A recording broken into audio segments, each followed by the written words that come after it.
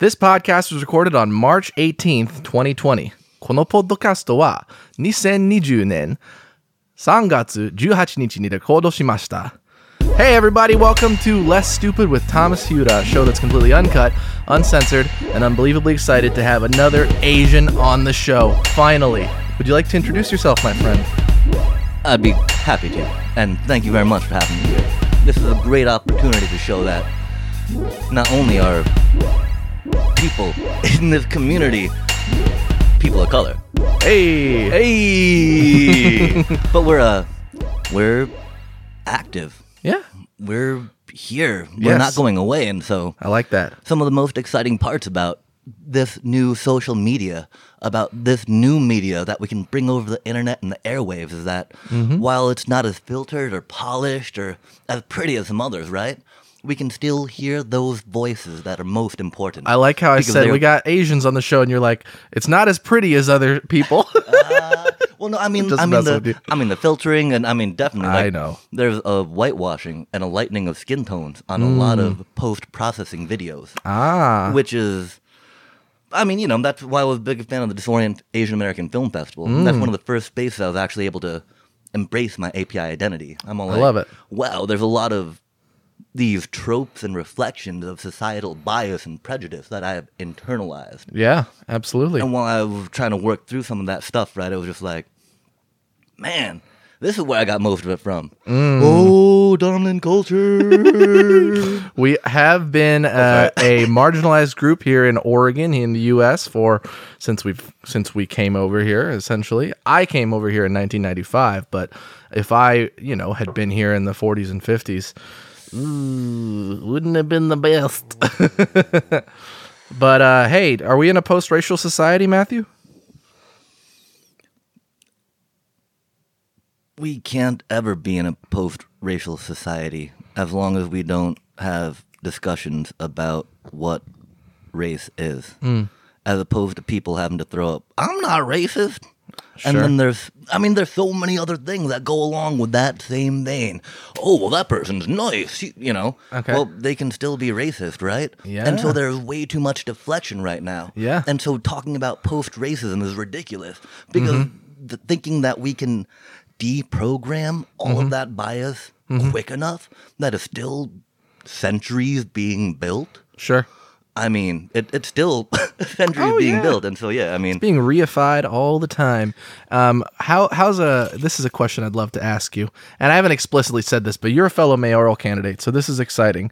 It's funny, I introduced you as, hey, I've got an Asian on the show, instead of like, this motherfucker's running for mayor and wants to be the leader of the city of Eugene government. That's dope. Oh, I think the feeling's mutual, sir. Hey. All right. I love it too, because I'm only half too, and I still get that love, that full Asian love. Well, I mean, it's neat, right? Like my Try boy. to keep that close to your mouth. Sorry, I mean, it's pretty neat. My boy, he definitely looks mixed, right? And while I don't want to go into it too much, I'm very much identified as being Asian. And I'm not really, which is the funniest part, right? Okay, and so, I mean, the thing about adoptedness, and so that's why that idea of, but I am. Okay. Right? That's why we have to. I talked with somebody, with Robert Patterson on the show about like, how can we identify if a person is white? Well, you should ask them.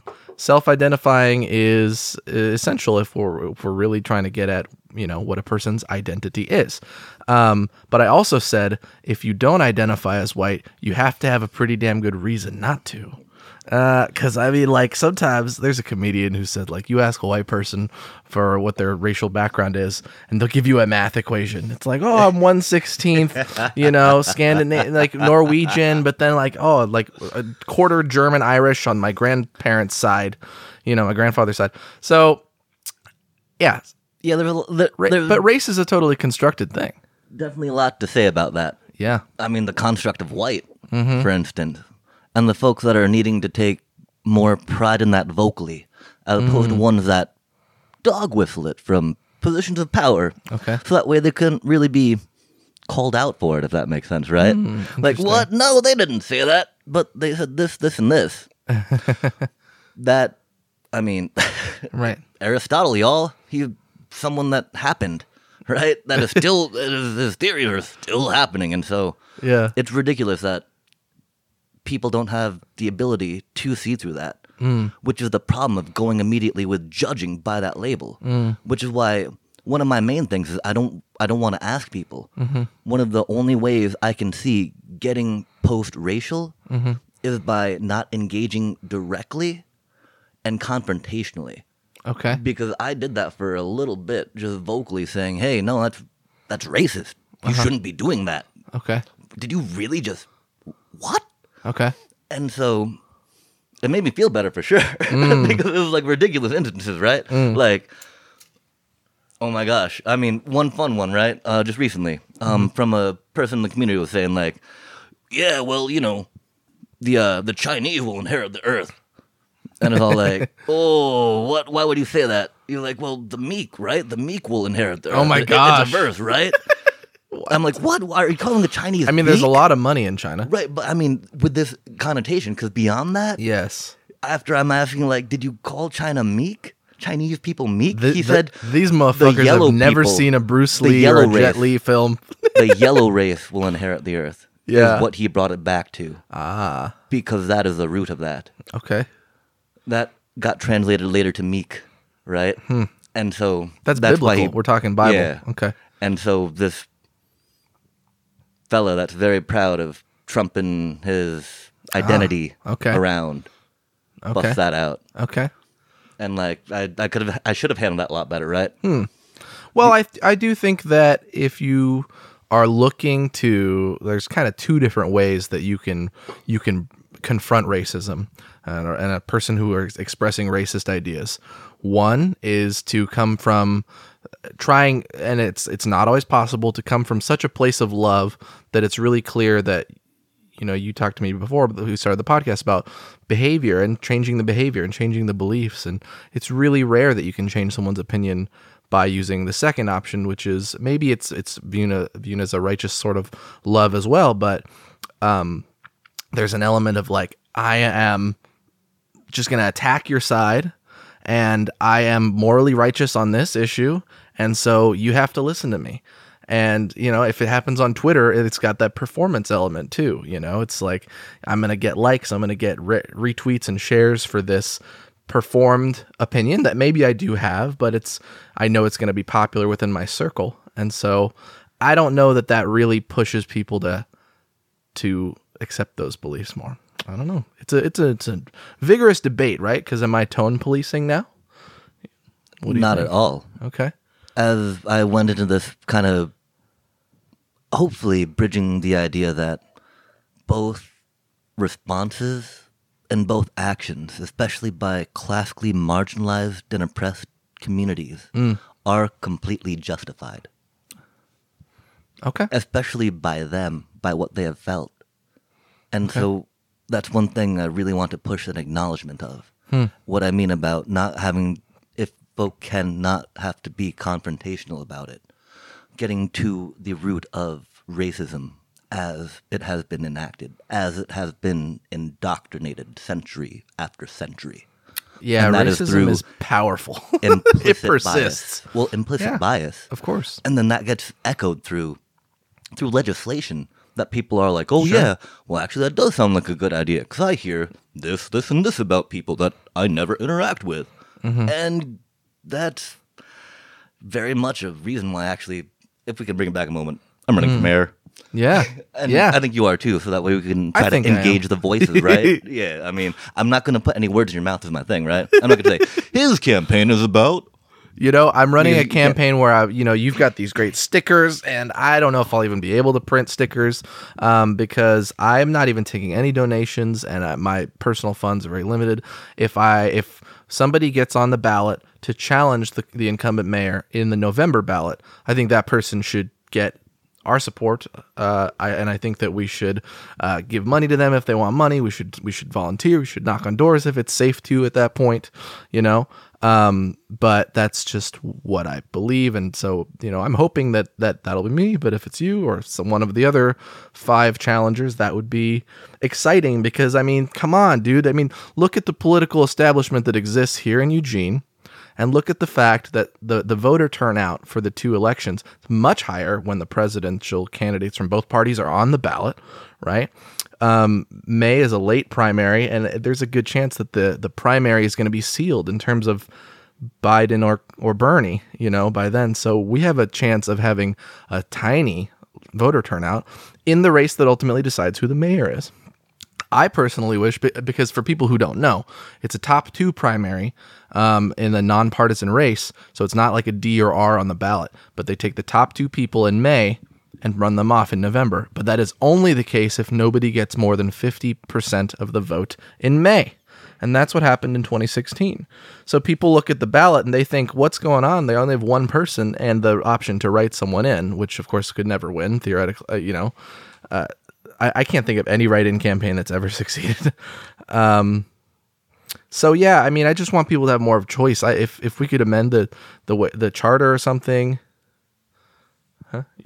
There were 5 candidates in 2016. Yes. Mike Clark, Scott Landfield, and so even Stefan Streck, Bob Cassidy, and Lucy Vinnis. And so yeah, definitely, because Lucy Vinnis did get that 50% threshold. Yes, she got 52. Mm-hmm. Yeah, and so so it was locked up. And I feel like it's a disproportionately, this is why I talk about the establishment, right? And some people actually, who are a part of these groups that I've been peripherally a part of, they don't like this anti-establishment rhetoric because their perspective on it is like, yeah, we've been organized, we've been doing this work. So are you going to knock us because we are established in what we do and we have our mechanisms well in place? And it's like, that's not my intention. My intention is to expose and recognize how that creates an outgroup.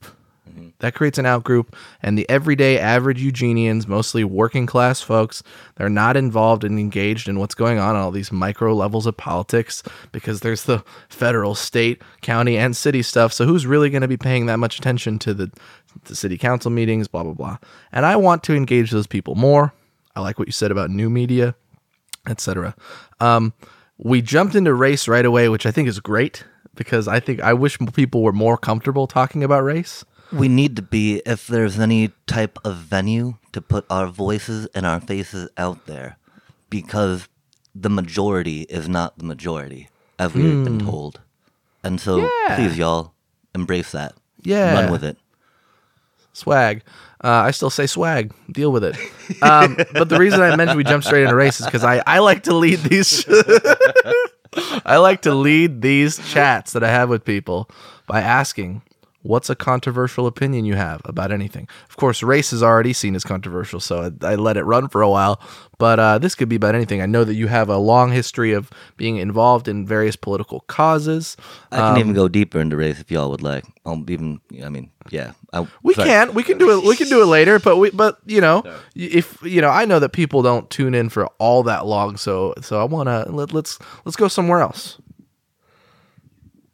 I'm a racist because I want us to not talk about race for more than 13 minutes. The controversial candidate Yook. What does he believe? I mean, that's a weird place to put it. That kind of, I feel, discredits a lot of the discussions that need to happen. Okay. Because there's a lot of dismissiveness when folks try to bring up questions about what is considered normal, what is considered, what is established, what is establishment. Okay. And so anything that deflects from questioning and calling that out, I definitely feel only helps strengthen and entrench established ideas that I'm really hoping to change. And established sentiment and reactionary rhetoric that has been plaguing everything we need to do for each other. Because we all know it, right? I mean, like, when you talk to people, like, that same basic desire is there. And it's just hard for them to understand where each individual is coming from. Okay. And then to acknowledge what that took. What I hear you saying is something I might push back on a little bit, because you said we all know it, right? Everybody's looking for, I don't know, that same push or something. And the thing that concerns me about society is it's becoming increasingly clear what other people don't believe or don't share in terms of my beliefs. Like, I know a lot of what you believe in, but I also, know that, you kind of equated like the American flag and the Confederate flag. When somebody's like flying American flag on the back of a pickup truck, you basically said on Facebook that, that they wish that they were flying the Confederate flag or something. And so for me, I see that and I'm like, I don't agree, because historically those flags were opposed to each other and they do have very different meanings. But I guess what I'm trying to say is, like, I think what I might agree with is that everybody wants escape from some of the same kinds of pain in the world. People tend to want what's best for their own families. They love their families. And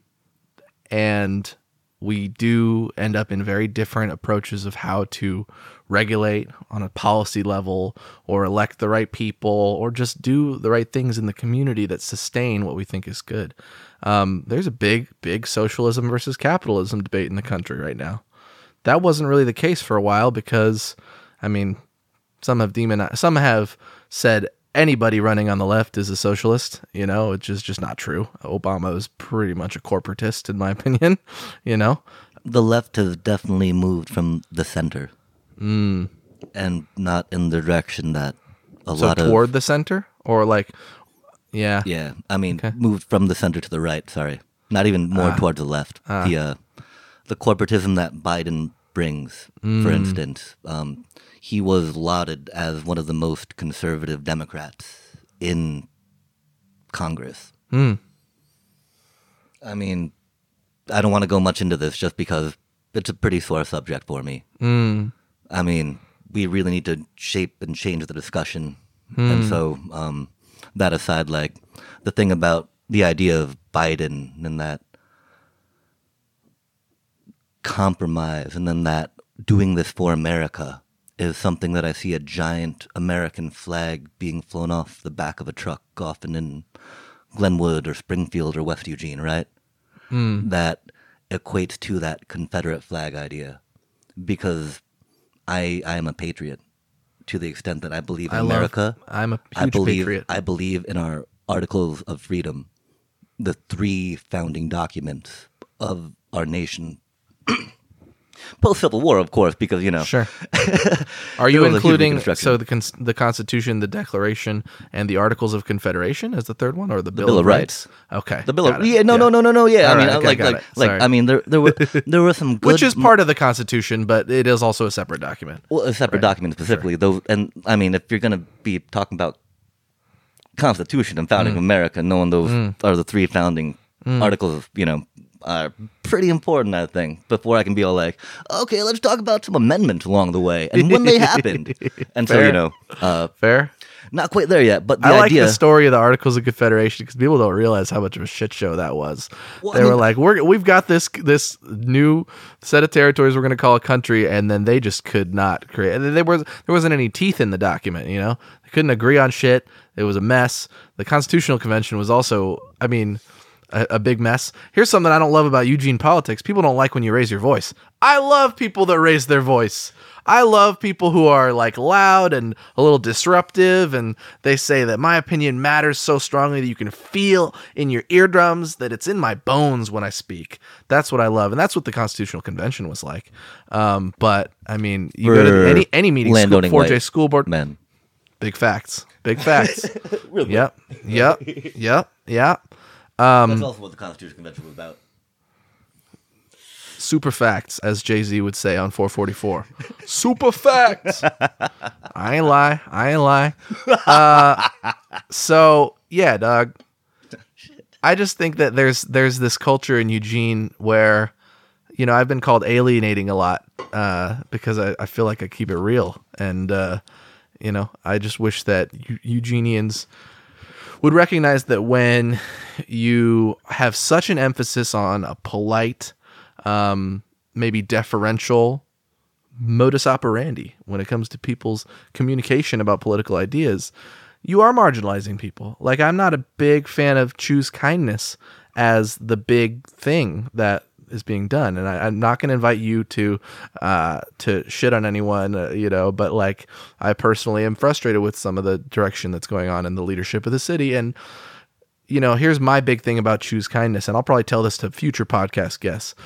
If you come to Eugene and you take a position of power and you use that position of power to ask people to choose kindness, that's like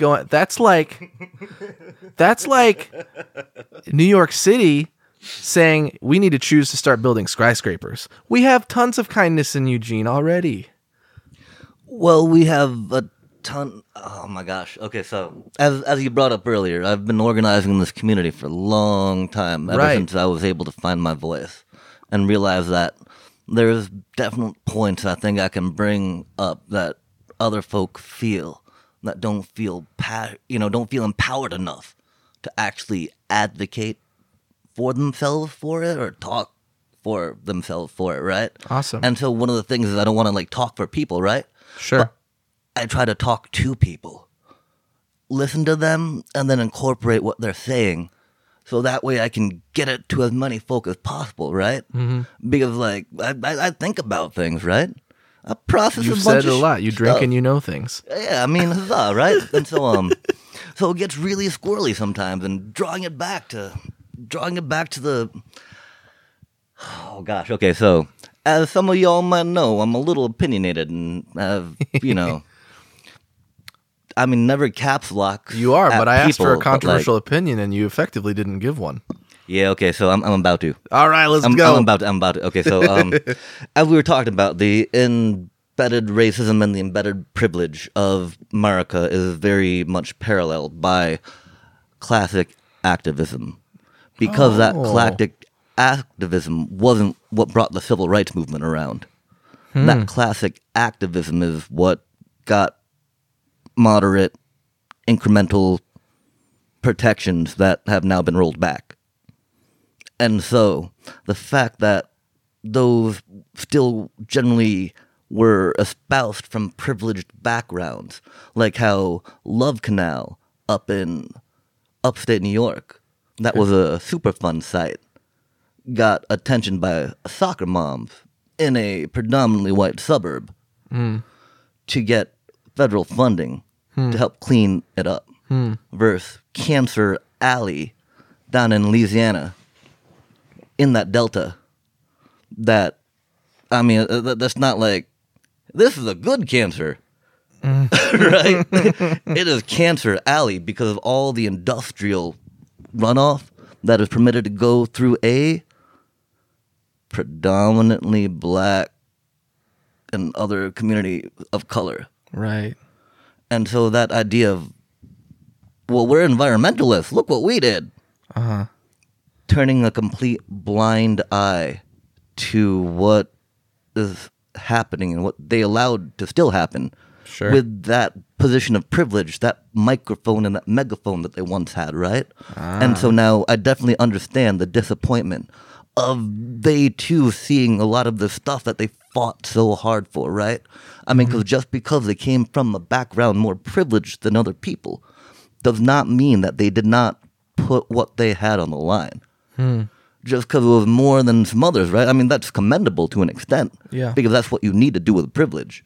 If you have some privilege, you need to use it to leverage empowerment and advocacy for those with less.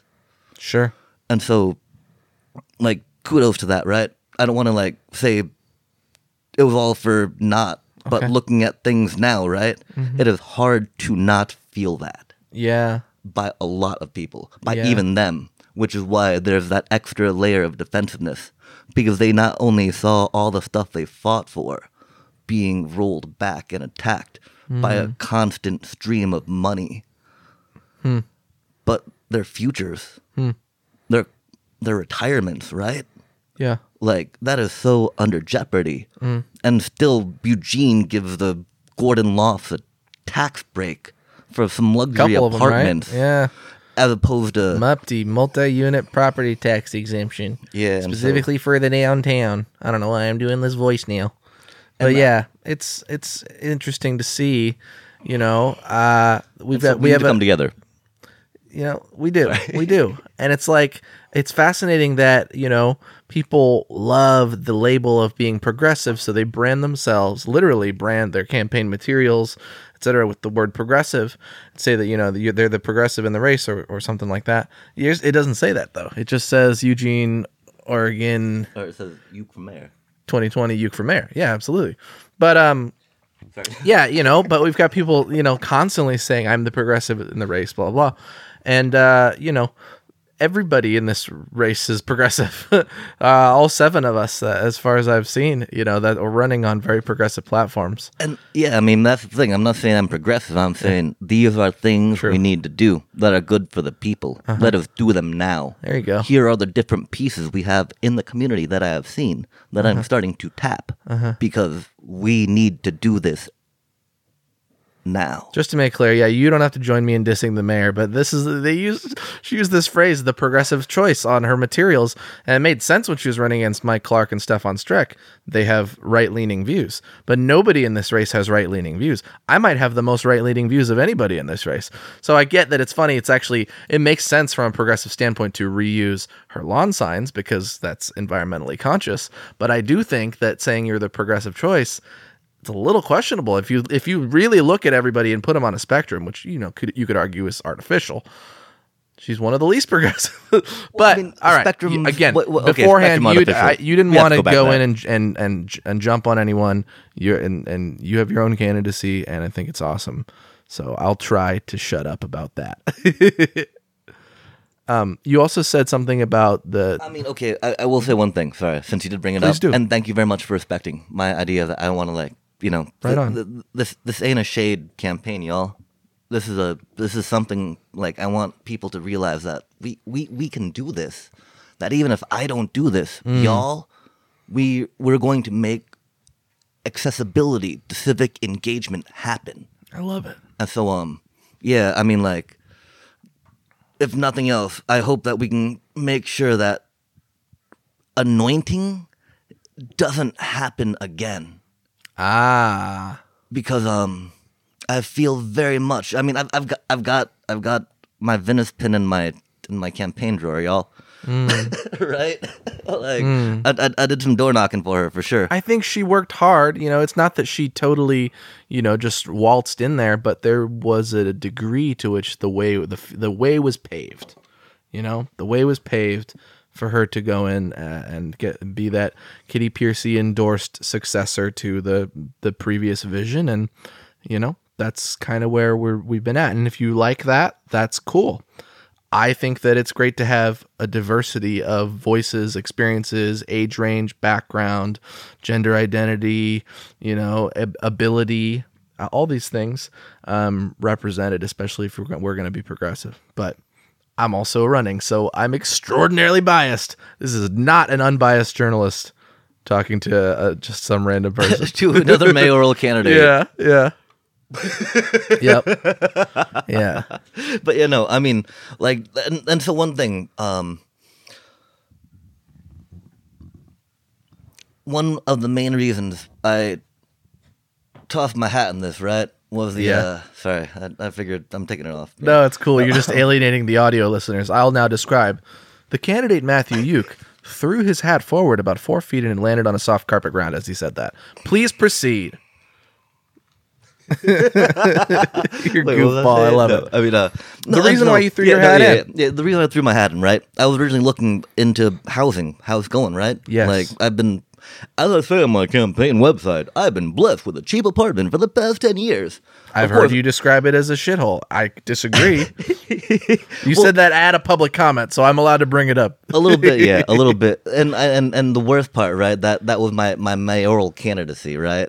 Your introduction to it, at very a recently. city council meeting, and so that was a little embarrassing for sure, right? I hope not to repeat an instance like that, but that was directly in relation to the short-term rental kerfuffle, right? It was very strange, even like tangent.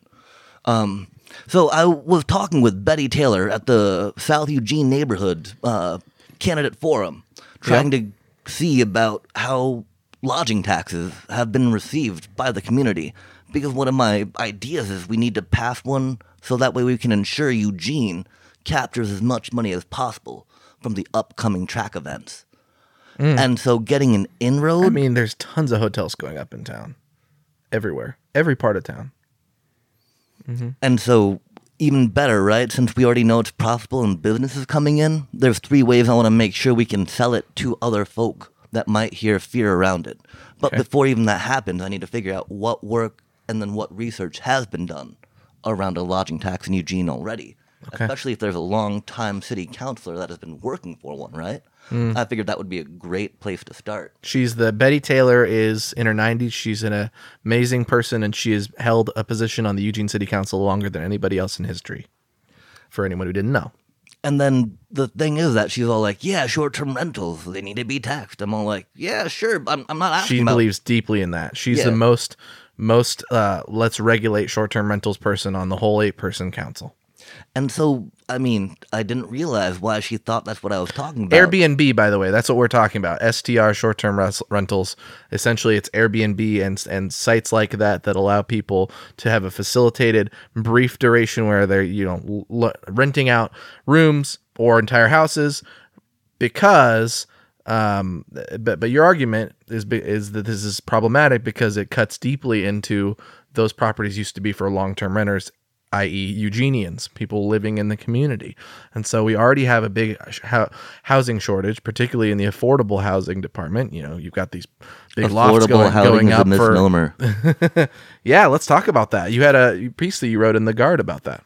Oh, yeah, for sure. But even going back real quick, right? Of course. Short-term rentals and oh my gosh. Yeah, as you were saying, the fact that they are taking rental properties, vacant properties, at least...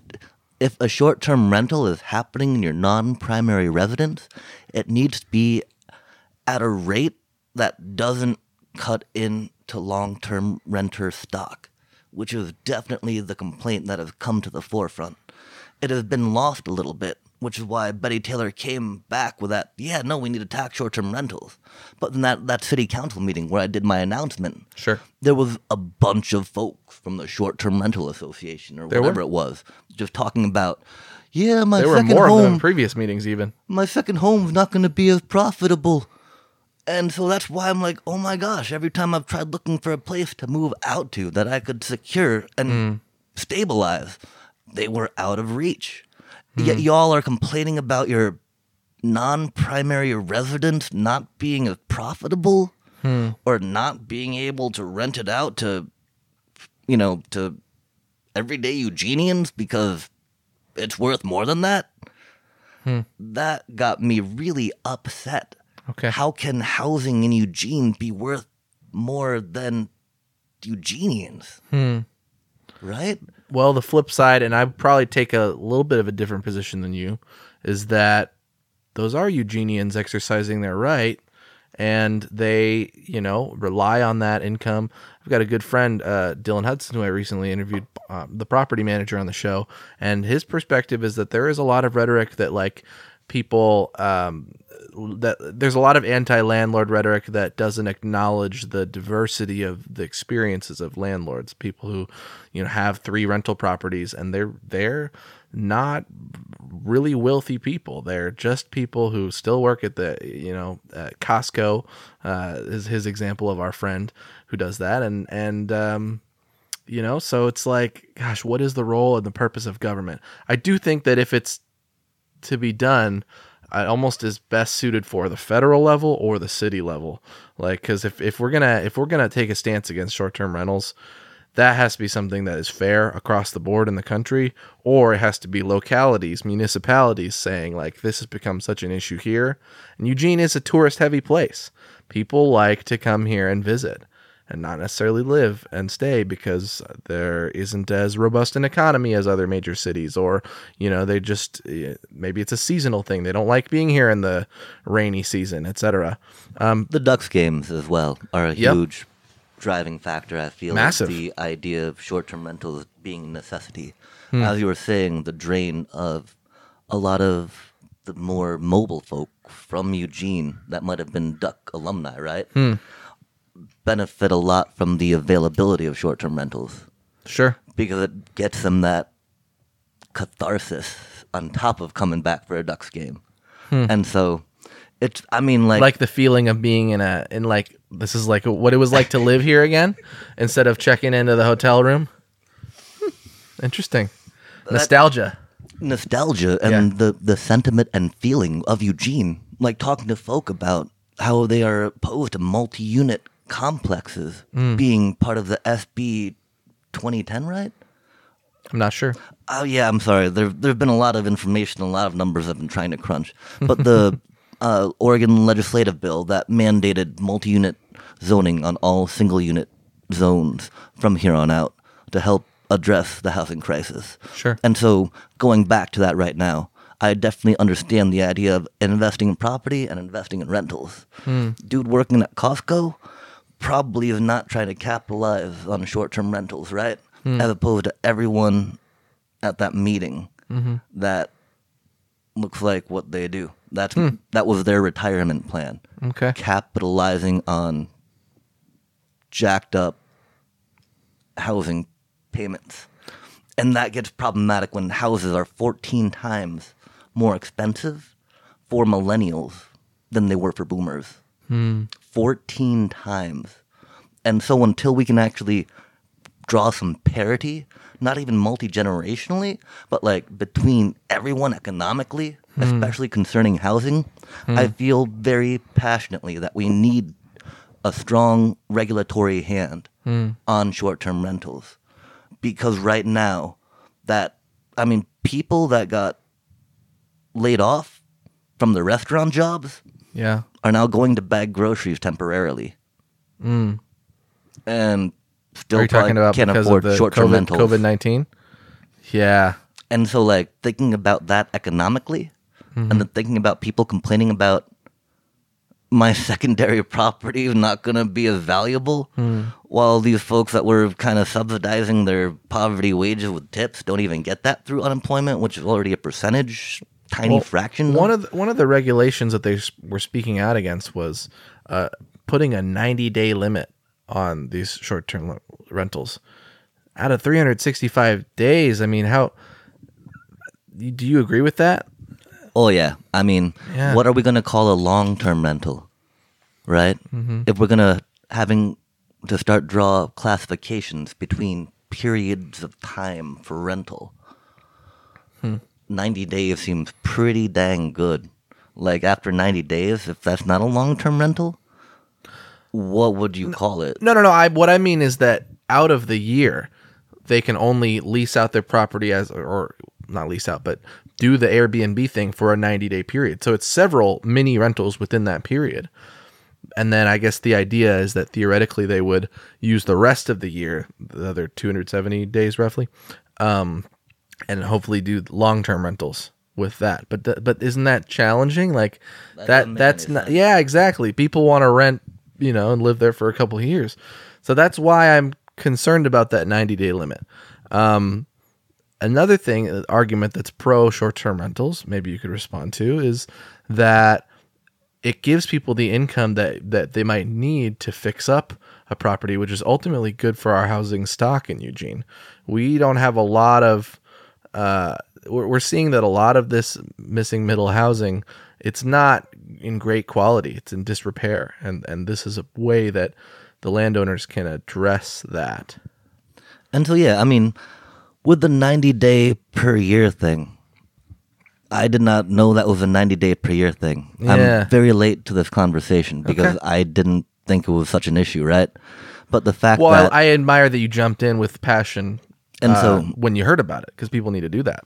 Well, and then that's the thing. Like, I jump into things with passion, but then I'm pretty receptive for folk telling me that's not how it works.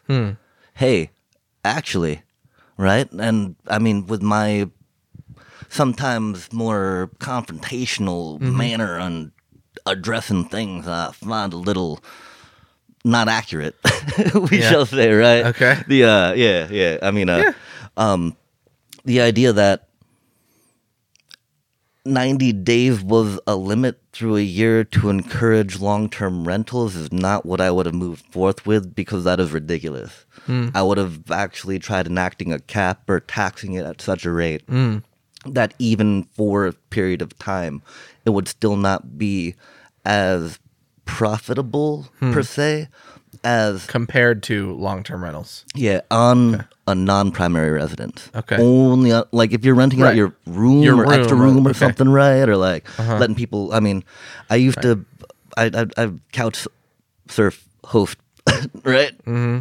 .com is very good for doing these things. Otherwise, outside of that, and so it's just the idea I feel very upset about being a long-term renter of Eugene. That the access to not even missing middle income housing, right? Sure. But that step just above like low. Yeah. Right? Yeah. Sorry. It's okay. Excuse me.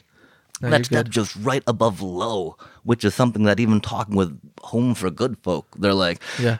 Cause I mean, like, yeah, and we definitely need more of these housing so that way people can build more equity or build more savings and have an ability to move out of these low income residences and whatnot, right? And then I was like, yeah, but they never do. I was like, well, because there's nothing to move to, y'all. Yeah. How can you actually expect them to move out, especially when every time their income increases, you bump it up. You bump up their rent to that maximum of 80% median, which HUD calls low income, right? Yeah. Because that's the thing. Explain affordable that. housing. Explain what affordable means. Isn't it 30% of your income? It means affordable housing. Yeah. So anyone you're talking to is just like, affordable housing to them is 30% of their income. Right. And so anything bent to facilitate, subsidize, or finance affordable housing is targeted to 30% of whose ever income. So say you're a missing middle class housing target and you want a single family home to be able to build real quick and turn around at the exorbitant rates we are able to charge in Eugene. Well, we now have public subsidies going to help encourage that. Instead of going to house people that don't have houses, which I think is a little backwards, right? I mean, if we're going to talk about housing, I mean, one of the main things about my little housing spiel, right, is like the wish, the hiss. That's because of housing and homelessness. a hiss for housing or something like that. There's so many I saw lips. that. I was very curious about that. So many lips. You know what I just realized, though? We're not modeling good social distancing. This isn't 6 feet. But I guess I'll just name it, because we are only two of us in the room. But I feel bad because I did a little criticism, and then I was like, well, I'm not really modeling this very well. Anyway, that was just a total interruption. Talk about the wish and the hiss and the housing. Yeah, I mean, there's no worries on that, too. Like, I've been isolating myself, thankfully. I'd already kind of Me too. pictured that there was not going to be much time for doing stuff outside organizing. Running campaigns won, y'all, right? Yay. But we did the elbow bump. And so, yeah, I mean, it worked out pretty well, at least for that. And then, yeah, a wish, a hiss, so many lips and whatnot, like... For so many lips, that's what it was. Please explain. I see that, and I'm like, I have no idea what this means. Yeah. I mean, it's weird, the idea that we need more housing. And we focus on housing as opposed to addressing the fact that housing and homelessness are two sides of that same coin. Which is why, like, housing's a wish. But then the lack of housing is a hiss by a lot of folk, right? Ah. And so that dichotomy of what is shelter, what is housing, and what people should have living in a society and a community is very divisive right now. And so trying to bring that together, right? Like, it's not just housing we're talking about, y'all, but we need to make sure that homelessness is included in that. Okay. Which is why that it's a wish, a hiss on so many lips, right? I mean, I had to put 4 in there because, like, Yook for mayor. Yeah. Easy to remember. My last name, y'all. There you go. That's right. Oh, it's 4 letters. It's a 4-letter word. Yook out of here. Oh, dang, that would have been neat. But yeah, I should have. Anyway, Yeah. it What do you think about ADUs, man? I mean, we need them. Yes, I think that people should have the right to easily build accessory dwelling units on their properties. Todd Boyle on my friend Tiger Gruber's podcast had a great way of putting it. He basically said, so if you are a property owner, you've got all these property rights, why do you then have the ability to get even more rights to tell your neighbors on their property that they cannot build a little hut or, have a little trailer in their backyard where somebody else is living. I agree with that. But the thing is in Eugene, they say people don't like, there's a lot of NIMBYism in Eugene, not a lot of not in my backyard attitude in Eugene. And people will often say, well, we don't like density, but we also don't like sprawl. We say we love people, but the people want to be here. And there's just not that much option that's allowed for people to exist healthily and happily. Yeah, some people just really don't want Eugene to grow. I think it's going to keep happening. It's projected to keep happening. That's the reason why there's all the planning commissions doing a long plan to 2030, which is one thing I want the new joint strategic housing coordinator to incorporate into her purview outside of just the rolling out Sarai of the TAC Johnson, report. Right? Sarai Johnson, for sure. Mm-hmm. Working between the county and the city to try to build solutions. To roll out the TAC specifically. That's why she is the strategist hired Technical formerly of Assistance Medco. Collaborative. See, I'm really just showing off that I know all these acronyms. Hey. People look at me, they're like, who's this fucking young person running for mayor? Probably doesn't know shit. I'm like, bruh, I got acronyms all day. I actually had a meeting with a high-ranking official in our city governance and was able to explain to them, actually, the federal funding for housing does need to be managed privately. And that's when I'm does like, okay, or doesn't need to does. Okay. Federal funding for housing after Reagan-era bill, which is what our housing bill here in Oregon replicated to amend the Constitution. Sounds very to allow trickle that. down. A little bit. Okay. And like I'd explain to someone that was, high up. And then I'm like, okay, I need to announce for mayor because I actually feel like I know a lot more about city governance and operational happenings than people before they stepped into that position. We ain't doing no shade room, but yeah, okay, a little bit. All right, no, it's cool. You do have a ton of depth of knowledge. I mean, and that's the thing. Like, I know I'm not maybe the most establishment person, right? Sure. Not maybe the most professional person, but like making it easier. What is professionalism? Yeah. Your photos look great. Your portraits look amazing. Oh, are you going to have a domain name? You were talking with Rapid Gator today about that. Oh, yeah, no, totally. And so because right now it's not a domain name. Oh, no, it is. It's just the problem was that... Is it going to be yook4mayor.com? Okay, right. I had to switch between... YOOK number 4 mayor.com. Oh my gosh, yeah. And I'm hugh.2020.org. Yeah. Why'd you opt for .com over .org, man? You're not a commercial entity. I'm not, but But it's just more common. Look a little more establishment. Yeah. Because as you may know, like most of my ID are not necessarily the most most establishment. Keep that microphone up. As you might know, most of my ideas are not the most establishment. Yeah, but like this is what this shit looks like. I'm oh man, it's starting to look awesome on a mobile shit. Like I've got that all condensed down, right? Oh, got that thing there. Go back up the top. I need to get my YouTube button on the bottom because that's where I'm trying to direct a lot of folk. Yeah, and then do that to the camera too. You don't want to alienate them. Oh, yeah, sorry. Hold it nice and close. Yeah. Ooh. So we've got Green New Deal for Eugene, housing, a wish, a hiss for so many lips, development for the community, participation and access for transparency, safety and justice for the people, collaborate for education, sanctuary and security for all. Now, we made Eugene a sanctuary city within the first 2 months of 2017, the first 3 months. Yeah. So what is your intent with sanctuary and security for all? And so, I very much appreciate that. But looking at Oregon and then Portland also being a sanctuary city and some agents coming in and getting information from city agencies up there to... Are you talking about law enforcement? Yeah, to detain folk. I need to make sure that we're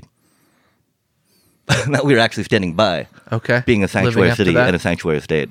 And so, interesting. Sorry, even go a little further. My position, I've been upset for a long time that the mayor's, that the status quo rather, I can't read that right now. It's a podcast. We don't want to read too much. Is that the city didn't collaborate with ICE, Immigrations and Customs Enforcement, but it didn't take a particularly anti-ICE sentiment. They just said, hey, look, we're not collaborating with them. They're still going to raid here. They still came here and raided undocumented communities, workers, families, children. But the fact that we didn't help them explicitly, that to me, it's a little bit of a milquetoast, not for particularly strong or effective solution. You know, I want my city to be advocates Welcome for to the Eugene. people. Yeah. Let's wait for that Cap 3.0, y'all. Yeah. Oh, we've got good people. It's just I don't know why it's not, happening or reflecting the real will of the people as We much. needed a TAC report to tell us we need more low-income housing. No, 1,000 low-income, low-barrier, no more than 50% of median income units is what we need right now. Yeah. I mean, not a promise, right? Because I can't promise that shit, but We got to build a lot. we got to make that discussion. Up. A lot of people, From the bottom up. They don't want the skyline or the horizon to be messed up because they're just in love with what it looks like now. It's like, come on, man. Look at an old photo of Eugene in the 1880s and 1890s. It looked very different. It looked beautiful in its way. It looks beautiful now, and it'll look beautiful in 30 years when we have 15-story buildings. I believe in that. I think that that's an okay thing because if you build up in the middle of the city, there's economic prosperity and density and opportunity, and people are going to spend in those walkable neighborhoods.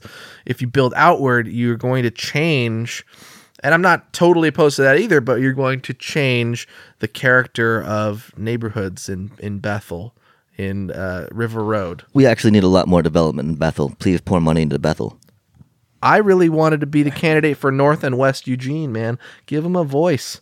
If you look at who voted for the incumbent mayor, it's very deeply concentrated in a small section of South Eugene. The thing is, and there's just not that much voice that those communities have had. I lived off River Road, is where I grew up. Yeah, I mean, there's a huge swath out there that's actually dubbed an opportunity zone. While I don't agree with a lot of the tax policies that have come out of the current administration, the fact that that could be an opportunity zone people could invest in, that there's dark fiber running under a lot of Oregon infrastructure, which is like the state cables, right? Like the state internet cables that we can flip on and then create some IT incubation with opportunity zone investment. Can you explain what opportunity zones are? What it means? They're horrible, y'all. Aw. Like, I don't want to because they're bad. So many misnomers in the world of government, leadership, politics, education. And so, because it sounds amazing. It sounds amazing. I love opportunity. And So a whole zone for it. Oh my gosh, right? And so, yeah, I mean, under the 2017 tax law that Trump passed, he created opportunity zones to help investment in impoverished communities. Okay. Rad, right? Sure. One of the problems is that the only people that can invest in those communities are already the really rich capitalists that are vulture-like already, that haven't yet because it's not been as profitable, right? And so this is to encourage them to go and turn these communities into or help these communities out a little bit, right? And one of the other problems on top of that, the reason why those communities are so impoverished, as you may know, is federal abandonment. And then the defunding of publicly owned, high-density, low-income housing. Okay. And so it is pretty much the Reagan neoliberalism that Nixon tried birthing with Friedman coming back to bite us. Because now all these people that have been in charge of development can now get a 10-year capital gains tax free development in those opportunity zones. Okay. And the problem with capital gains tax is the way investment banking works, the way our economy works now after the 70s, is that is completely inaccessible to most folk. And so it will only exacerbate that giant wealth divide that we really need to address. So if you're Mayor Yook, how are you going to get more investment into and, sustainable or, in your view, better development in those communities with that, with an alternative to opportunity zones? Not an alternative right now, because that is a federal... The status quo? Not a status quo thing, but that is a mechanism that is in place that we can use to try and benefit a community. Okay. It's not a mechanism I would choose, but it being there means we can use it. And so trying to create an incubator in that space with maybe Chamber of Commerce, Technology Association of Oregon, and then Lane Community College. So that way we can create IT pipeline of people and stop the brain bleed Eugene is experiencing for young professionals by going into a community that has a lot of families and saying, here is opportunity. That then could be utilized not only through extending that publicly sourced internet through that community, right? Right. Okay. Yeah. But then we could offer services to local businesses. This is one thing I really want to do. There's a lot of complaint about curbside appeal in Eugene and foot traffic, right? Sure. And it's completely distracting from the idea that local small retailers are confronting Amazon, are confronting Walmart and Target online, are confronting these giant online marketplaces that, of course, can sell and ship things to the door. It's easy to scapegoat the folks that very visibly are out there supposedly making the property value go down, but especially when those retailers have worked so hard. The unseen entity is actually sucking up a lot of the capital that used to go into those brick and mortar stores. Well, yeah, and I mean the people that worked so hard to make those businesses, right? Yeah. Then see people not working, which is an understandable upset, right? Well, I mean, I think their upset is kind of misplaced for market, trends. Okay. Still, I completely understand why they would be upset with that idea. That's why it's just an extreme level in Eugene. We are the number one in homelessness per capita in the country, and it's actually by a pretty sizable margin. Above what was it, LA. And so I am deeply concerned about how we can get businesses to come here, good businesses to come here, and get people to stay here. Given this status quo situation. And so that's the thing. If we start turning on more internet, we can definitely start feeding that pipeline of where our economy has shifted. Okay.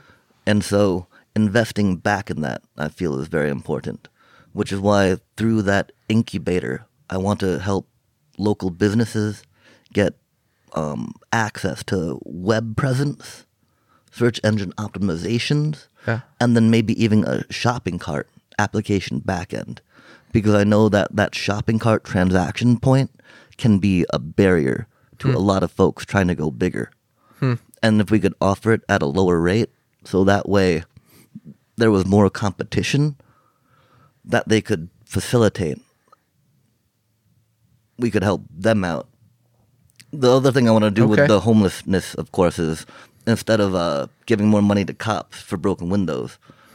Broken windows policing. Talk to Cahoots that we just got praised for, that we photo opt with, right? Cahoots does have a very disproportionately small percentage of the public safety budget, though they respond to a very high volume of calls, and they have the police radio on them. They hear all the calls, etc. They even contract with the crisis EPD assistant assistance helping out on the streets. Acronym time, baby. Let's go. I've done my research.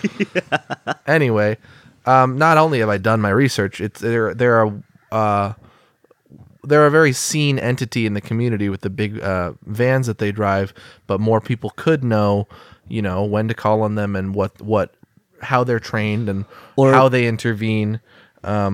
Like, okay, so yeah, some of my ideas. It's kind of a buffer between the straight up Eugene police and the general public, like Matthew Yook walking down the street and trying to intervene in okay, someone bud? who's having a mental need, health like- crisis or I any don't kind wanna- of crisis like- on the streets. Like, yeah. we should go this way, yo. Because Like, a lot of people are afraid to call the police.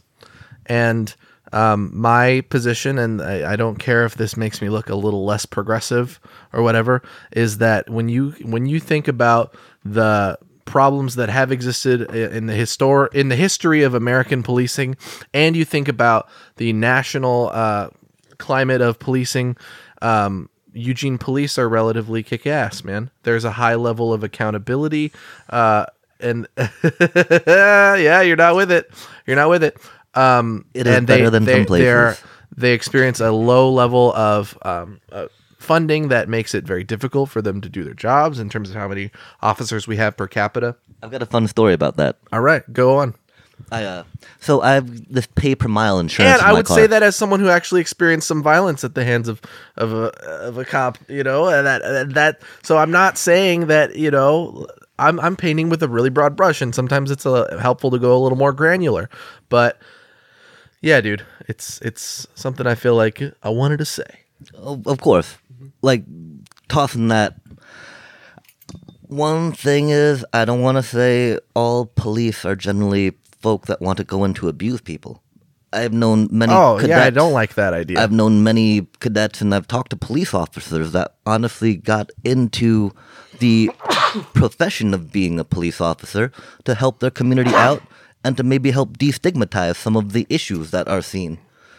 And so, of course, we get to see, I mean, the worst parts of it because we kind of need to, because they've got a lot of, society gives them a lot of power.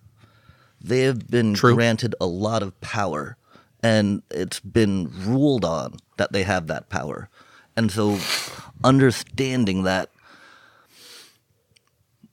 I mean, power can corrupt, y'all, right? You ever been to a police commission meeting? Not in a while. They're open to the public. Oh, okay, but you have. Oh yeah, of course, Okay. man. I mean, I used to be very much more active. Like the past couple of years, I've And Sean definitely Shivers is the chair of those meetings now. had to. And I generally trust Sean, although we have some disagreements on little things. What's that? Nothing. But yeah, and so we need to. Okay, so for going back, sorry, tangent side. I want to talk to Cahoots. I think I love what they've been doing, as does everyone. The problem is that we've had too much reactionary patchwork happening in Eugene governance to deal with situations that we have not been able to take time because we don't have the funding, right? We're barely paying our city. We don't even pay our city councilors and mayor to really like do this stuff by themselves, right? No, we don't. I mean, as our city grows, y'all, it's going to become necessary. It's going to become necessary. Well, for sure, I think for it's sure. very troubling that a low-income person can't be the mayor, dude. I mean, think about it. Like, what Mayor Venice raised, and I'm keep going to her because she's the current mayor. I'm not. This has been a problem far beyond her. She raised so much money, $110,000. $68,000 in a month. Yeah, in the month of February, right. $68,000. Well, she was a development director for shelter care, which largely means that she was calling people for money. So she's well experienced in how that scale of fundraising works. I'm not going to knock her for that. That's the reality of where she's been at and what she's been doing. And politics, get money out, y'all. I deeply believe we need to get money out. Do you believe in publicly funding of elections? Dude, heck yeah. And start voting and democracy reform. Yep, voting. Look that up. STAR, score, then automatic runoff. Acronyms! Where was I going with that before we went on that? I was trying to detract from... Right. Oh, but okay. I mean, think about how much money she'll make as mayor. What is it, $24,000 a year or 22? 22. I think it's 22. So she'll make $88K, but she spent $110K to get the job. It wasn't her, but it was other people who, you know, blah, blah, blah. So, and then didn't Jim Torrey dump in $500K for a mayoral race previously? Don't quote me on that, but look it up and then quote me if I'm right. And if I'm wrong, forget every word that I said for the last 30 seconds. Or know that we are really fallible, and so that we can apologize and learn, because that's one of the most important things that why do you have so much integrity? Y'all? It's a podcast. No, I'm just fucking with you. That's gonna be my excuse for everything. It's a podcast. But frankly, this is something that we talked about when I was a student at Carleton College on the Carleton Student Association Senate for 4 years. Were we going to then make the student body president into a campus job? Well, it would make a lot of sense because the duties involved are probably much greater and a greater demand on their time than a job. But if you have to have a campus job, it becomes very difficult to also hold that role. And so the same attitude, I think, should apply to the mayor and city council in Eugene. Is like, we expect them to do this work, but we don't pay them a living wage. And so their time is going to be very divided. And I think we should have more than one city council meeting every 2 weeks. I think that there should be maybe three meetings in a month instead of 2. And so definitely, I mean, the limited capacity that they have, the idea that we are a city run by a city manager, that the city council just passes laws, passes it down, and then mayor makes recommendations for her to do the stuff to him for a long time. John Reese. Right. Yeah. No, but anywho, and so yeah, oh my gosh, What? Do you have a cat? I'm getting a little sniffly. I do not. Okay. Sometimes they bust through the window though, because there's some strays. All right. But it was so random too, right? You're I'll blame it all on that cat. Oh my gosh. What were you gonna say? Was it about the city manager or the structure of the city manager doing everything, or was it about John Reese? Before that. Huh. About paying the. Yeah, dude. Yeah, Let's get these people dude. paid. Okay, and so that's the problem, right? One thing Bob Cassidy ran on was that there should be a $15 minimum wage for city staff, which is 1,500 people in Eugene. It's a lot of city staff. Which is why it strikes me when there's no major accomplishment happening. It's like, you got so many people. Yeah. I mean, there are accomplishments happening. Of course. Just they're not happening for people to see, which is the problem. Yep. And so, like, that's why I want to open up all the meetings to transparency, podcast, broadcast, get that stuff going down, right? But then talking back about, like, city councilors, right? I understand that they've got other duties, that they've got to, like, also provide roofs for themselves because they're not paid enough to actually provide that governance and that representation that I think a lot of us would like to see, right?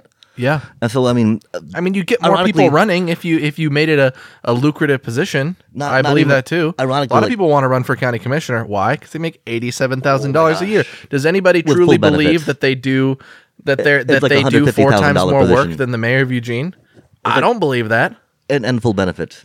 Yeah. Like, it's like $150,000 a year. With the state legislators, I think it makes sense to be very part-time. They make $24K because we want them to not be in Salem all the time, and we want them to have their other jobs and know what the experience, continue to be in the experience of, being a teacher or being a, I don't know, anything in Eugene.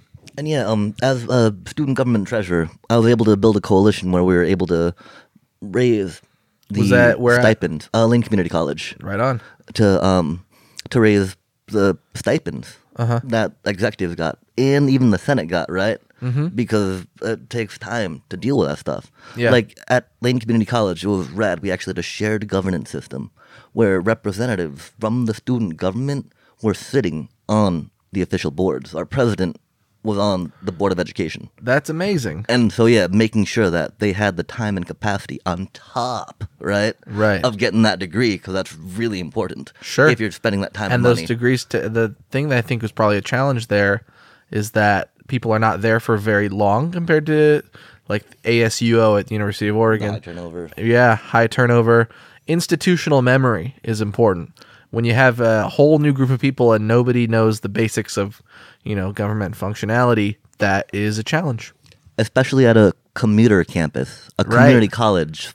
That's Lane Community, right? Yeah. Where you got to pretty much devote 45 minutes to a bus ride just to make it there. Sure. And then if you got to work after that, you got to, well, I mean. Yeah, how many hours are left in your day to be involved in all that stuff? And so the idea that it's only for the privileged is definitely a conversation I want to help discuss more. Which is why asking for more money is going to be kind of hard. Admittedly, we've got a great opportunity to look at how we structure and how, like, income and the economy is working and distributing itself with this current lockdown. As discussions about equity start busting out more, about people literally talking about universal basic income on the federal level. Yeah, it's funny that we had a candidate who made that their frontier issue and did way better than a lot of people were expecting and lasted much longer. And then now it takes a pandemic virus that's 20 times more. I don't know for sure that it's 20 times more lethal than H1N1 swine flu was. That's what it takes to get that consideration. And it's only going to be, for like a couple of checks. But as opposed to the 1.5 trillion the Fed dumped into the stock market to try to stabilize it, that burned up in less than 3 hours. $1.5 trillion, less than 3 hours. Wow. As they tried to pull us out of that nosedive. Who did they give that Tuesday. money to? The banks? Wow. To the giant lending firms. So our investment banking, stock markets, they're a very strange bubble. Yeah. That the repealing of Glass-Steagall that Clinton did made it even worse because personal banking got thrown into that. As much as we tried to amend that after the financial collapse and Obama pushing some stuff through, it wasn't far enough. And so that has just exacerbated the wealth gap, which, going back to capital gains tax idea, right? That idea that, well, capital gains tax is how wealth gets redistributed the most inequitably because of capital investments being only for the privileged and then taxed at a far lower rate than people fucking putting food on the table, people coding your iPhones and shit, right? Yeah. Or whatever phone. And so, oh my gosh, sorry, language. Dude, it's a podcast. Income inequality is something that I am very passionate about. We completely shirked the Phillips curve. That was the unemployment wage model in the late 70s, as we shift fully more to that financial side. And so, looking at how wealth has been redistributed in capital gains tax, while I'm not the biggest fan of it, and we definitely need to create higher and higher brackets, especially, as a lot of billionaires right now, maybe not a lot of billionaires, but, a few billionaires are realizing and advocating for. Yeah. We need to utilize what we have to help Bethel out by creating that incubator. And so, understanding how these different mechanisms work is something that I want to help folk do. Okay. And so one, for the city right now is making that more open and transparent. Okay. Because then they can see okay, well, why is this getting a tax break? Why is this getting that capital gains tax break and whatnot? And yeah. Well, I think that income inequality has been been a prevailing and damaging and sort of speeding up issue for my entire life. I was born in 1993, and so one thing that I really want to do as a candidate, and this might sound like it's very whiplashy, is conservative dignity. So I am putting together a series of ideas that I want to use in order to very explicitly say, hey, you know what? I might feel like I'm a progressive person, and you look at my politics and I've supported Bernie, Warren, Yang on the national level and think that person's not a conservative. But what I am very concerned about is how do we get away from rhetoric that hurts or demonizes people to the extent that we can really bring people who would say they're conservative or right leaning or Republican or libertarian or even alt-right. These are human beings. Ooh, yeah, you winced. But people in that vein, they're in our community, and they don't care. Many of them don't care about income inequality. I'm not trying to paint with too broad of a brush, but they should. Everybody should. They don't understand it yet. They're coming from a position of privilege. The thing about the alt-right is you can't reason with them. You need other people that look like them to talk to them. Okay. Or look like how they want to I like look. that view of privilege and the fact that which is why, I don't know, man. I've been... You're basically saying they're just ignorant, yes, but they're forcibly ignorant. If they choose to keep pursuing ideas that are not based in fact, no matter how much evidence is heaped at their feet. Okay.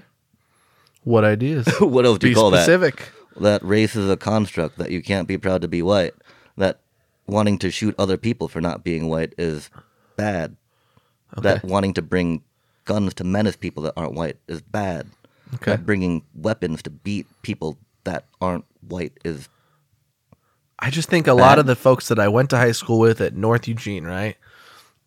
And, you shouted out Glenwood, you shouted out Springfield. Alt-right. I don't even know what that word means well, that's the thing. That's why I don't like labels, man. I'm trying to go into this without any friggin' labels. There you go. You brought up progressive, right? I haven't mentioned progressive at all. I haven't said I'm progressive. I said I've got a new Green Deal. Okay. I've got ideas to build housing. I've got ideas to invest in our community. Right on. I've got ideas to bring people to the table. Right. From all walks of life. Right. Well, part of why I like doing a podcast is because you can have a long form discussion, and I can throw in these ideas like, hey, conservative dignity, and how do we get these people not necessarily thinking more like us, but like how do we have better conversations where we understand them better, they understand our views enough to where I think if people do have a rich historical and intellectual knowledge on the history of racist violence and white supremacy, they're gonna oppose more the Trayvon Martin and Mike Brown and Sandra Bland and Philando Castile situations. Yeah. That happened here in Santa Clara, right? Right. Absolutely. And I want that to happen because for as long as we are only speaking to a limited group of people, when we say that by design, it has been designed that way. Yeah. Lunchtime meetings. Who can make it downtown for a lunchtime meeting, y'all? Not me. That's, working food off Crescent, right? Mm-hmm. Like, hey, I'll take my entire lunch break to drive and not get anything. Like, oh my gosh, y'all! Right. That's why we need to reshape that, and that's why the main thing I want to run on is transparency, right? Cool. Because hearing from too many folk about what's been happening. Yeah. What's the government doing? Yeah. Oh, Eugene's leaderless. Oh my God, look at all this happening, right? Did you say leaderless? Yeah.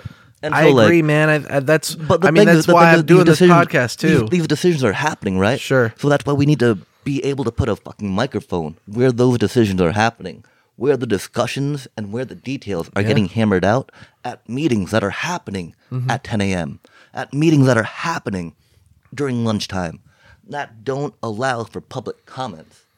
Right. And so what I really want to do is have folk be able to place digital comments at the beginning of those meetings and then have it be podcast. That way they can hear their concerns get addressed by the decision makers, by the folks that are making the recommendations to the city council, which is really the only interface a lot of Eugenians have. And again, as you said, that's every other week on a school night till 9, right? Mm-hmm. Well, okay. I think that's a good idea. I do. But those meetings are boring. And so that's why you podcast the them. problem with but that doesn't, but a podcast is not automatically interesting. You know what I mean? Just because it's in there next to the New York Times, the Daily, and all the murder podcasts and stuff. It doesn't automatically be interesting. If you're passionate about an issue that the city of Eugene is working on, you should at least be able to tune in or even have the ability to find it. Right. And so even if you can't listen to it the time that meeting has happened, the website sucks. If they submit the digital commentary, and then podcast, they can store it like Lane Council of Governance already does on their YouTube channel. I need to follow up with them actually, but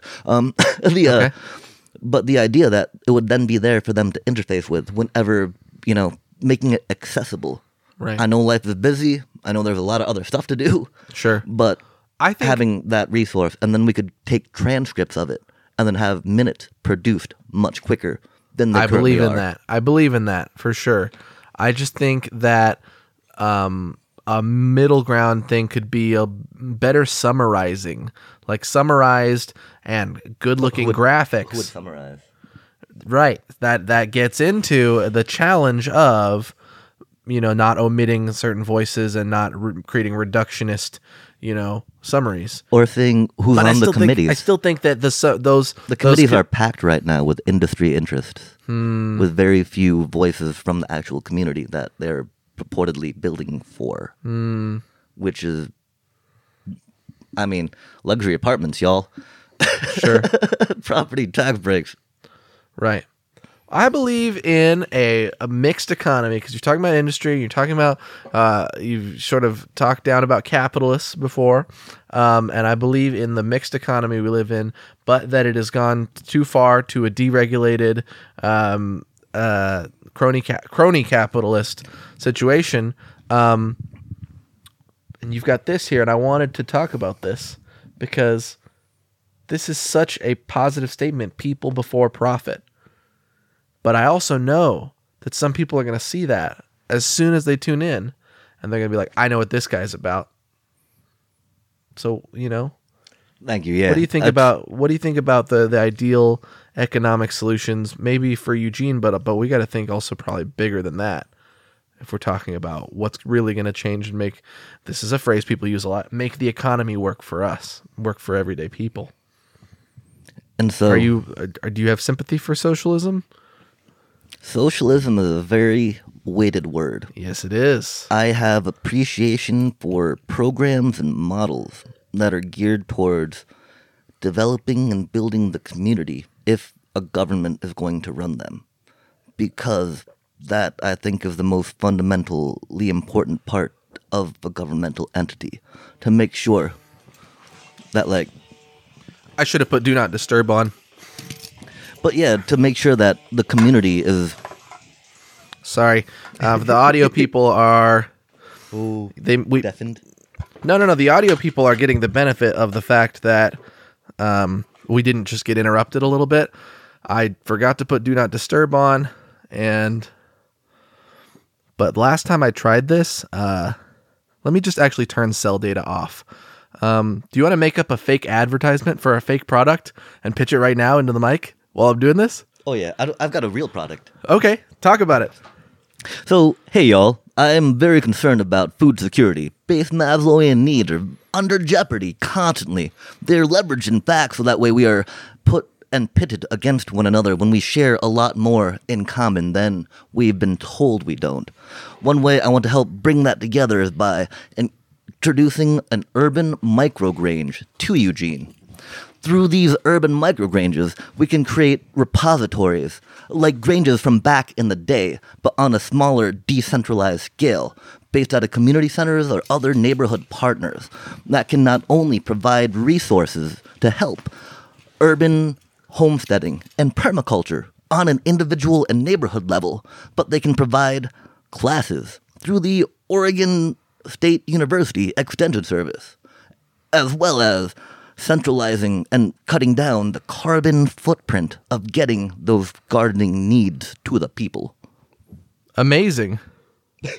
Can people find out? Is there a place people can read more about or learn more about what you just put forward? I've only got a little blurb about it on my campaign page right now. If folks want to reach out to me, yookformayor.com has a contact place.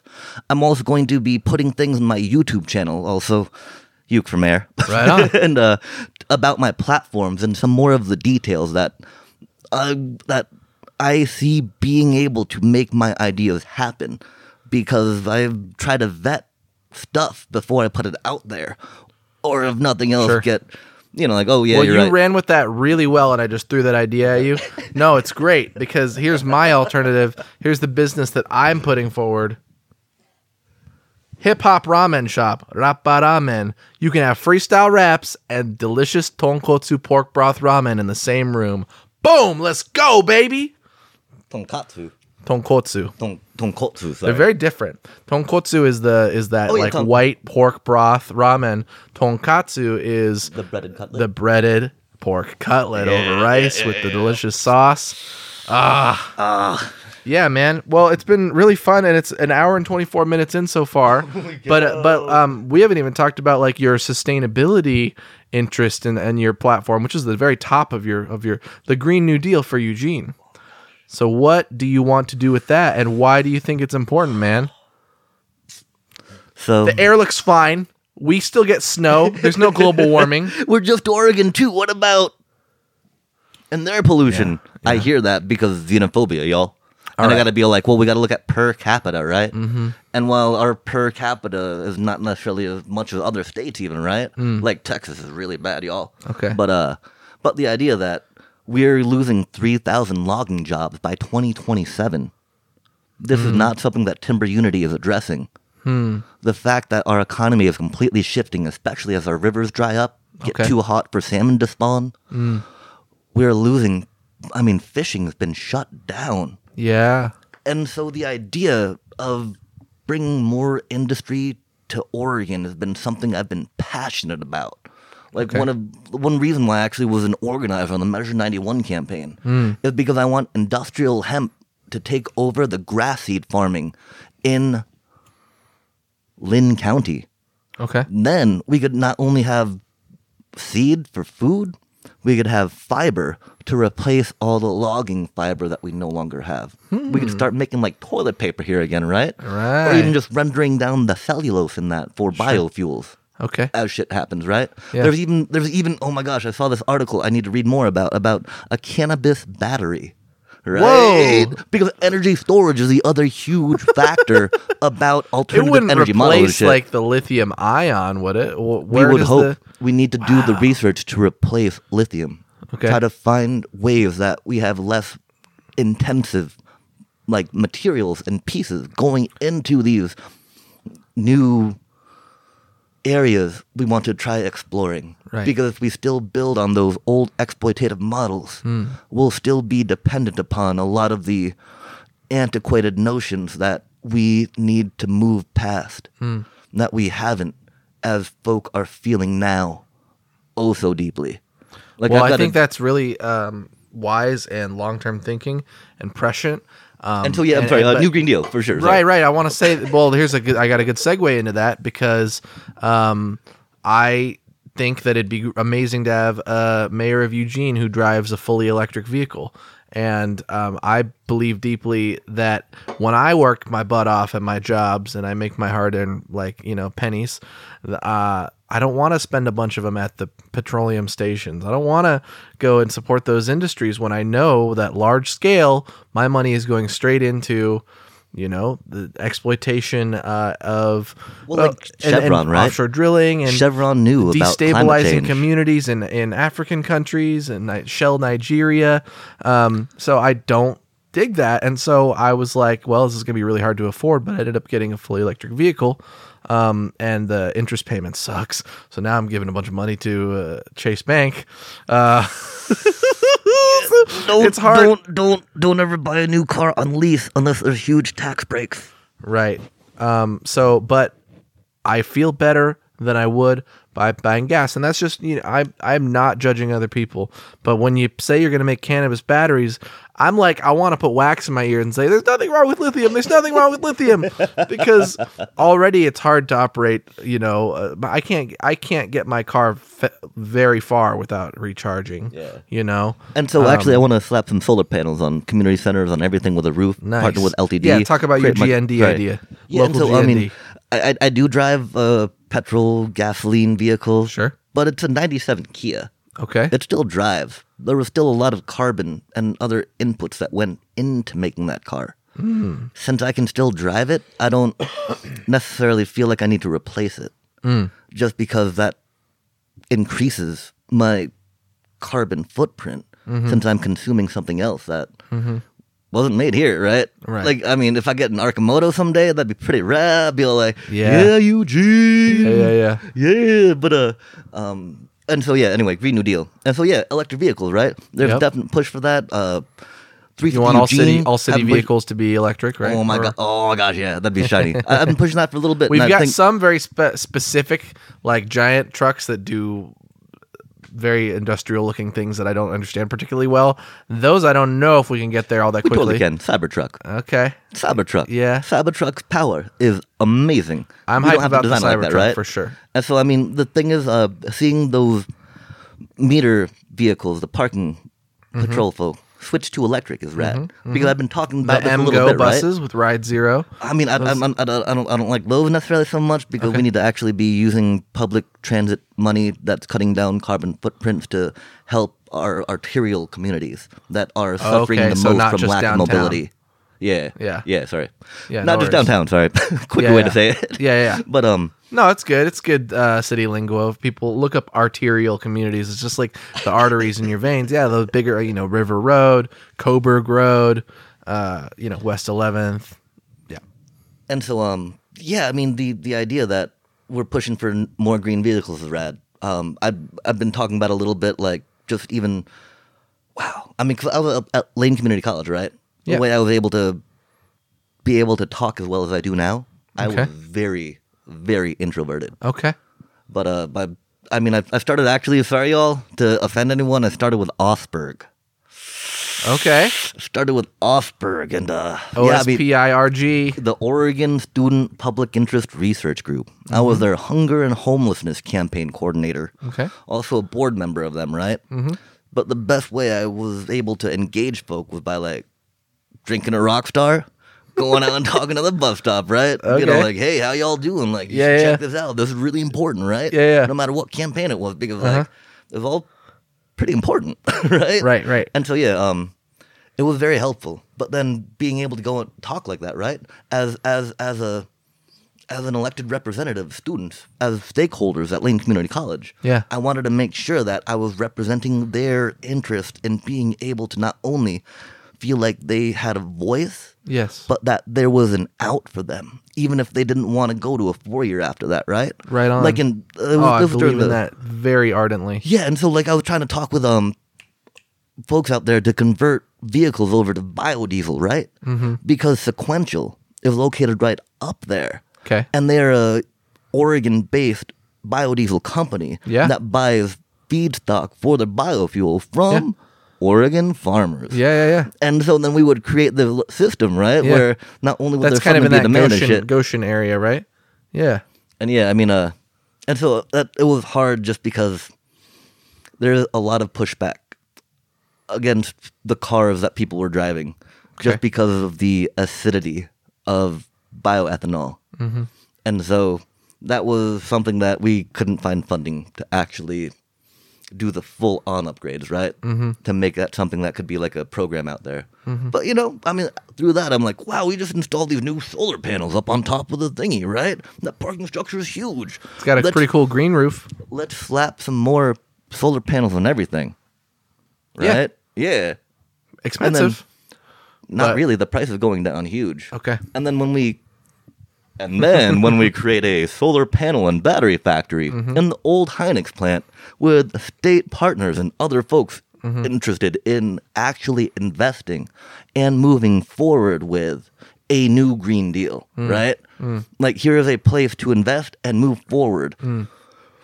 It's got shipping, clean rooms, manufacturing. Right. And people are talking about the new Green Deal, I think, right? And Green New Deal, yeah. Sorry, yeah. That happens. And I mean, yeah. Do you ever feel a little bit of dissonance in that? As two Asian Americans Then here, we slap solar panels on everything, and then create microgrids at community centers, and then also LTD parking rides that then have EV plugs. swag. Because we already know that they're located. We need a fast charger in community town. shit. We don't have it. I obviously drive one, so it's like a fast charger isn't even like the fastest thing ever. It takes 30 to 40 minutes to fill up my whole battery. But the other fastest chargers that we have in town are these level 2 chargers that take 3 or 4 hours, and they tend to be tucked away in low visibility areas. We need to have high visibility, fast chargers, DC power converted outside of the car, go straight into the car, for people that are traveling through Eugene. There's Veneta has one, Springfield has one, but we don't have one in Eugene. Yep. Salem has about 8. I was saying for a while they have 6. I saw that loop it's that more like Elon 8. Musk was trying to throw down to make sure that his Teslas would have that cross-country capability. Because, I mean, as Lex Luthorian as he might be, right? Yeah. Like, the fact that he doesn't want to bring that whole electrical revolution to the people, right? Is pretty rad and commendable. Right. Admittedly, the financial barrier of capital, right? Yeah. Okay. Makes it hard to approach, but that's why we need to build batteries here.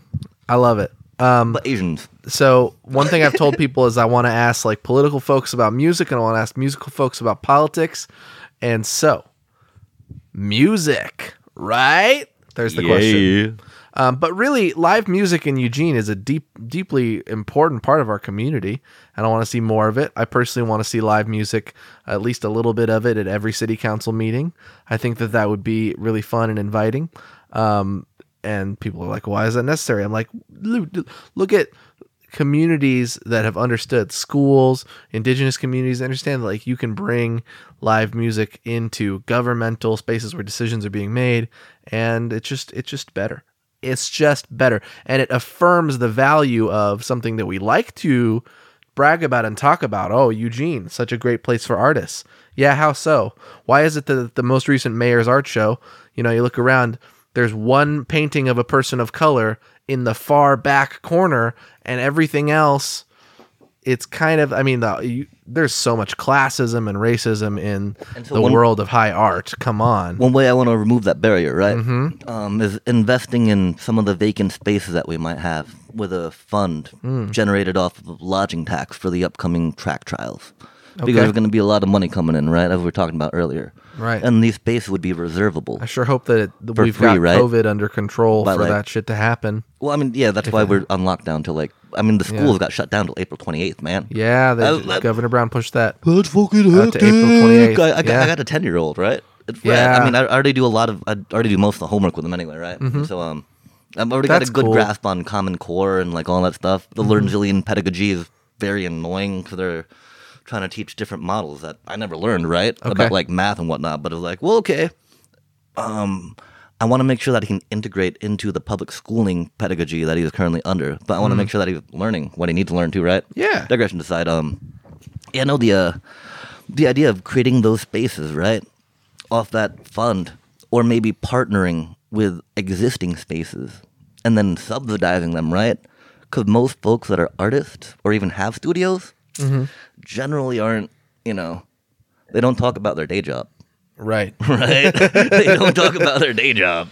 Yeah. And so helping subsidize those spaces when they are at their day job would help creativity, remove that prohibitive privilege barrier, and then also bring artists together, right?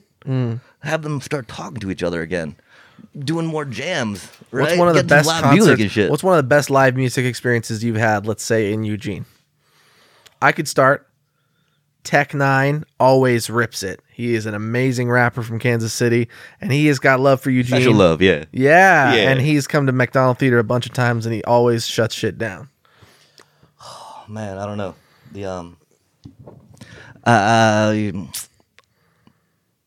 Eugene, I've been here since '96, and so there were a lot of acts that used to roll. By a year. Yeah, I'm also older than you though, too. So I know. You're 31. I'm 26. Right? Oh, not 31. No, a little older. Yeah. Okay. Yeah. I don't know why. Somebody I talked to was definitely 31 recently. What are you? 36? A little older. Okay, right on. 38. Cool. Okay, I right turned on. 38 in March. Yeah, it's freaking hectic. That explains why you've got all this great experience. Some knowledge too, yeah. Yeah. Along the way and shit, and just seeing how pieces can fit together. Yeah. Because I've seen a lot of pieces of Eugene, y'all. Yes, you have. Yes, you have. So, but yeah, and so one of the, it was the first big act I think I saw in Eugene was Better Than Ezra. Wow, that's cool. They were at the Wow Hall. Oh my gosh, fuck yeah. Wow Hall has had so many awesome artists. Yeah, and so that was pretty epic, right? Just because wow, this is a big band, and the whole Schoolhouse Rock album just came out, right? Okay. Junction, what's your function? Looking at the words and phrases and thoughts, yeah. And so, it was epic, right? Or if you're a Family Guy, you say, Vagina Junction, what's your I'm not going to finish it. I'm really not. But yeah, as I think about that, I'm like, okay, our electability is going to drop if I finish that song. That show was huge. Because people's bodies have far more function than just reproduction. Yeah, I don't do Family Guy much, y'all. Sorry. I can't quite connect on that. This podcast is over. It's been a pleasure. No, I do love Family Guy. I do love it. I'm a sucker right now for all those CW fucking hero shows, right? Okay. As silly as those stories are, right? Okay. I'm watching some soap operas, but they got superheroes, man. Like metahumans. It's freaking rad, right? That is my language. There you go. While I was not the most avid DC kid growing up, right? Still, turn on my TV. Good for you, Doc. That's really cool. But yeah, I mean, I don't know, man. Like Beck, he played at the EMU ballroom right after Devil's Really? Haircut came out. I We got were a so devil's close to the haircut. stage. Yeah. And that's the thing about the Wow That's Hall, sick. too. We were so Dude. close to the stage. And then Artists MC Chris, you remember love MC playing. Chris? Of course I. Yeah, Yeah. shit, yeah. Do you remember? That guy loves his fans. He went to, that first show, to Transformers. Okay. He took that Wow Hall. Oh shit! Yeah. Oh, I shit. knew I would get you hype if we talk music. Shit. I knew I would get you hype. And I mean, then they might be Giants' first show. I'm Right. also a nerd and geek, Well, right? here's They had a at lane the- that oh you my know God, you're I'm not fucking rad. maybe a country person. I love country music. Garth Brooks came and played at Autzen Stadium, and we had spillover crowd from people on the outside, and he was just shrieking between songs. He was like, because everybody was so happy to see him. Granted, maybe not a lot of Eugenians, or maybe a lot of them, but like, you know, people from all around come to see Garth Brooks at No, a lot Autzen of Stadium. Eugenians. We Yeah. just don't see him. Okay. We just don't see him normally. And, you know, fucking great. And he just being like, are you guys going to do this the whole night? Oh, my Lord. You know, because people were just so hyped to see him. And that's what I love about Eugene, is that it's a market where people get love. I've seen shows at Madison Square Garden when I was living in New York and grad school at Columbia, and it's just, people are, of course they're excited because it's an arena show, but they are so used to it. People are used to seeing these A-list celebrities and walking around, you know, Midtown and the Phi-Dai and everywhere. So it's like, in Eugene, I love that people Float all right know outside when someone huge is coming to the Holt or the Cuthbert or even McDonald Theater. People know, and they get excited about it. And I've loved seeing more shows happening at Autzen. Yeah. Well, and I mean, right now, so you were talking about live music being such a huge thing. Yeah. Sessions Music Hall is working Sure. with some folks to broadcast live music. Really? During this COVID-19 shutdown. Oh, I heard. Ooh. I heard. So Sessions Music Hall here in Eugene, yeah? City Manager Maderi was talking at the emergency meeting yesterday about Holt Center was thinking about doing that. I didn't know that Sessions was going to do that. They've I can't remember if they started Because already. my friend or Dylan and I tonight. he was like making fun of it, and he was just like, I was just thinking like, okay, what's the point of it being at the Holt Center if no one's there? The Holt Center is like a communal gathering space that's beautiful, but literally it could just be in a living room if the point of it is that it's being broadcast. But for Sessions to do it, I think that sounds awesome. Well, I mean, because I've been on that stage with B.O.B. B.O.B.? B.O.B., the rapper that got headlines for supporting Flat Earth. He made a song called Flatline, dissing Neil deGrasse Tyson, the astrophysicist. I love seeing your face when I talk about this. But yeah, dude, I saw his show and he's amazing. He's dope. Been a fan of him since 2010. Don't diss. You love seeing my Nothing on face. You featuring Bruno Mars is a great fucking song. The whole Strange Clouds album. Get Featuring out of my Bruno- face. Get out of my face. Featuring what? Yeah, He dude. featured Bruno Mars? Yeah, Flat damn right. Earthing? Yeah. What? The song was not about flat Earth. Okay. Gosh, you're so intolerant. I am because I am so grateful that we have the breadth and depth of human knowledge at our fingertips, right? The fact that folk isolate what they are listening or looking at just so that it matches their bias is something that is completely encouraged by our current political structure, especially by allowing them to consolidate so much mainstream media, right? And so Sure. that's the thing. Thinking Right. about like, I don't okay, know if Register Guard's going to endorse me because I've talked so much shit about mainstream corporate media, and I think that they're not the worst of the worst, but it's fucking Gatehouse, man. Dallas, Texas is where we're sending our money when we subscribe to them. well, that's the problem with the consolidation. Mm-hmm. KEZ9 and KVAL are Owned by Sinclair. like, wait, Isn't really? it KMTR also? Oh, no, KMTR is still separate. Okay. I'm pretty sure. I don't know. It's been a while since I looked at it. All 'cause I'm right. like Sure. upset. I don't want to make myself That's more why I upset, love right? podcasts. You get deep into it. None of Yeah. those motherfuckers are listening to this at this point, so we could say anything. Oh As no! if- Don't say that! Don't say that! Don't say It that! doesn't make it. Yeah. You know, it's it's interesting. I can see the analytics, so I know that a couple people do really watch all the way through, but that could just mean they leave it on, etc. In the background, like a podcast, which is what we need to do for city council meetings, because something interesting comes up, then go, oh, well, rewind. Yeah. Right? I mean, There you go. again, like right now, I've not been listening too much music, right? Oh my gosh, it's 5:10. It is 5:10. How long have we been doing this? We've been doing this for an hour and 45 minutes and 16 seconds, 17 seconds, 18 seconds. And Matthew Yook, what a pleasure it's been. Unless you have anything else you want to talk about, I do want to ask you the titular question of the show. Uh-oh. What's one way we could all be less stupid? Listening to other people. You're not the first person to say that. We can't think that. I mean, I can't say what we can't think, because we all think what we think, right? Okay. We can't thought police. We've got to understand that even if we think it, other folk don't. And so figuring out where people can meet, where we can agree on what needs to happen or what is happening, is the best way to go about it. Which is why I like my intolerance of flat Earth, right?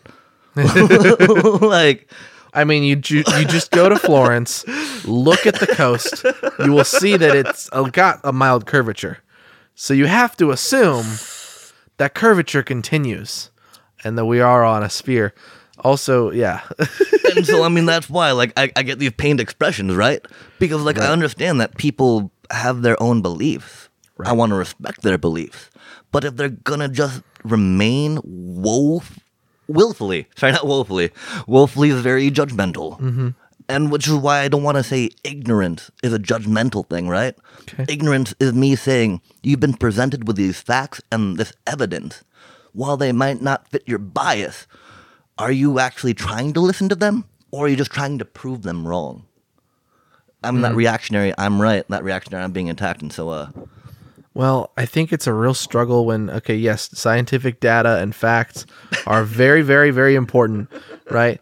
But people on the left, I will say, will share things that are supposedly credible, and then you find out later that, okay, is CNN credible?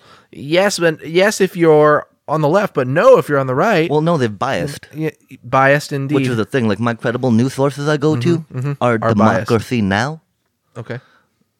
And Counterspin. Okay. Along with I've other never heard of that, but I saw KPFA. Democracy Now! On your phone. Along My dad's with met other Amy KPFA Goodman. videos. Amy Goodman rocks. Yeah, I mean, and the thing is, like, I go mainly for sources that interview people that are actually working on the front lines. Cool. Interview professors that have studied it, as opposed to pundits and politicians platforming.